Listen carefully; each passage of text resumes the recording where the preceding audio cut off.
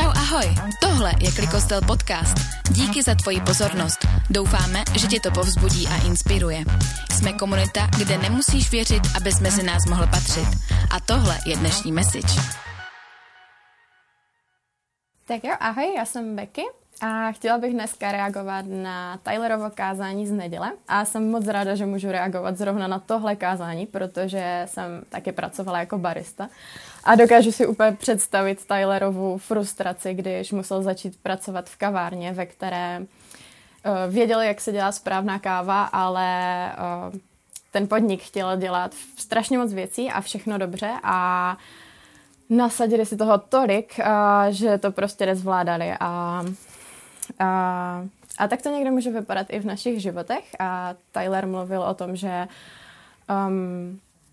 o tom, že máme takový podnik a někdy si toho taky naskládáme trochu moc a chceme dělat všechno a chceme to dělat skvěle, ale úplně to nejde. A možná je někdy lepší soustředit se na jednu věc a věřím, že v našich životech by to mohl být ten poklad, který máme od Boha, o kterém mluvila už v létě Kača.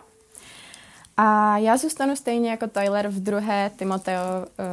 druhém listu Timoteovi v 3. kapitole, ale budu se soustředit hlavně na 14. verš, kde se píše: Ty však zůstávej v tom, čemu ses naučil. Víš, že je to pravda, neboť víš, od koho ses učil. A chtěla bych se trochu víc prakticky podívat na to, jak udržet pozornost na ten svůj podnik a na to jeho zaměření. A Tyler taky mluvil o tom, že není dobré mít rozptýlenou lásku pro naše vlastnictví a chtěla bych se podívat na to, proč to není dobré a možná, jak se tomu vyvarovat. Já věřím, že je strašně lehké ztratit ten směr, který od Boha máme. A možná jste měli tenhle týden možnost přemýšlet nad tím, co vás odvádí z té cesty. A já se třeba letos snažím více číst Bibli a začala jsem číst takový roční plán. Měla bych za rok přečíst celou Bibli, je to super a hrozně moc cítím, jak v tom rostu. Ale protože tu Bibli čtu na mobilu, tak vím, že je pro mě kolikrát mnohem snazší prostě otevřít Instagram, Facebook, hrát nějaké hry na mobilu. A někdy jsem možná unavená, většinou na to asi ani nemám žádnou výmluvu, proč to dělám.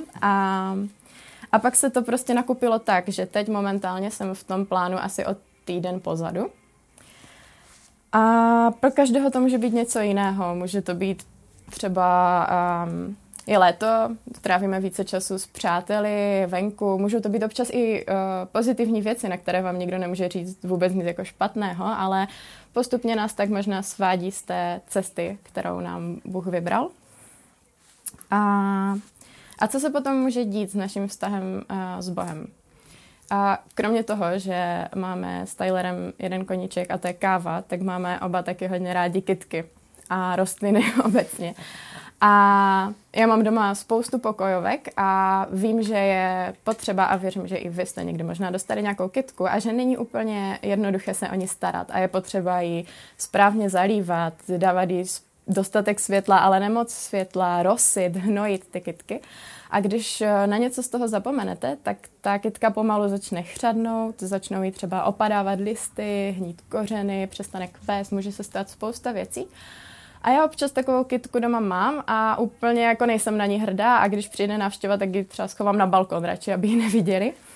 A tak to pak může třeba i dopadnout s naším vztahem s Bohem. A já jsem nedávno poslouchala skvělý podcast, ve kterém byla taková hlavní myšlenka o tom, že když máme někdy nějakou důležitou hodnotu, na které nám záleží, tak je dobré kterou nechceme nějak porušit a kterou chceme zachovat krásnou, jako ten poklad, o kterém mluvila Kača, tak je důležité si občas možná stanovit nějaké takové, já tomu říkám předpravidlo. A můj muž, který má strašně rád auta, to skvěle připodobnil k parkovacímu asistentovi. Protože když někdy jedete autem a parkujete třeba, tak je hrozně jednoduché, pokud nemáte zapnutého parkovacího asistenta, nabourat. A jde to vidět na tom autě, a nevypadá to úplně hezky. A jak se tomu můžete vyvarovat, je, že si zapnete toho parkovacího asistenta, který vás upozorní, že hele, tady úplně ne, tady si rozbiješ světlo. A je fajn si v životě někdy nastavit třeba takové předpravidla, které, když porušíte, tak se nestane nic tak strašného. Ta kytka úplně neumře, ale upozorní vás to, že možná jako bych se měl vrátit krok zpátky a vrátit se na tu správnou cestu. A pro mě to třeba, když chci číst více tu Bibli a nebýt pozadu v tom plánu, tak jsem se dala takové pravidla, že se snažím číst v airplane modu, aby mě neodváděly moji pozornost nějaké upozornění ze sociálních sítí, zprávy a tak dále. A taky se snažím předtím, než třeba zapnu nějakou hru na mobilu, mít přečtený ten denní plán. A může to být cokoliv, co si takhle nastavíte. A jsou to malé kručky, které vám pomůžou jít tím správným směrem a udržet pozornost na ten váš podnik. A možná si říkáte, že jo, ale tak je léto a je teď hodně dlouho, světlo je hezky, tak prostě chci být více s kamarádama a pak, až bude zase zima a tma, tak budu chodit na každou bohoslužbu v neděli a teď možná vyšla nějaká knížka, hra, která prostě teď to měsíc se budu věnovat tomuhle a pak to zase všechno doženu. A jo, taky si to někdy říkám, teď jsem unavená prostě, teď se radši zahraju tu hru. Ale strašně se mi líbí ve Zjevení, že obecně v Bibli se strašně často píše, že my nevíme, kdy přijde Ježíš znovu a přijde jako zloděj v noci, v nečekanou chvíli. A ve Zjevení ve 3. kapitole v 11. verši se píše: přijdu brzy. Drž se toho, co máš, aby ti nikdo nevzal vítěznou korunu.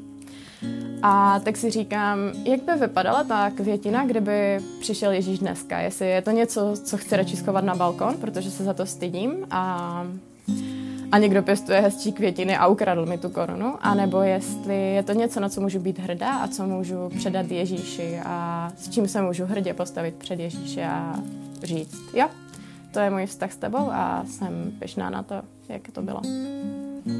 Tak jo. Ještě jednou díky za tvoji pozornost. Pokud chceš poslouchat pravidelně, dej nám odběr a koukni na náš kanál. Doufáme, že ti to pomohlo a pokud ano, budeme moc rádi, když to budeš sdílet se svými přáteli. Jsme církev pro mladé a neklidné, kde se nedokonalí lidé snaží přiblížit vzoru dokonalého Ježíše a skrze jeho proměnu ovlivnit Ostravu. Tak se měj.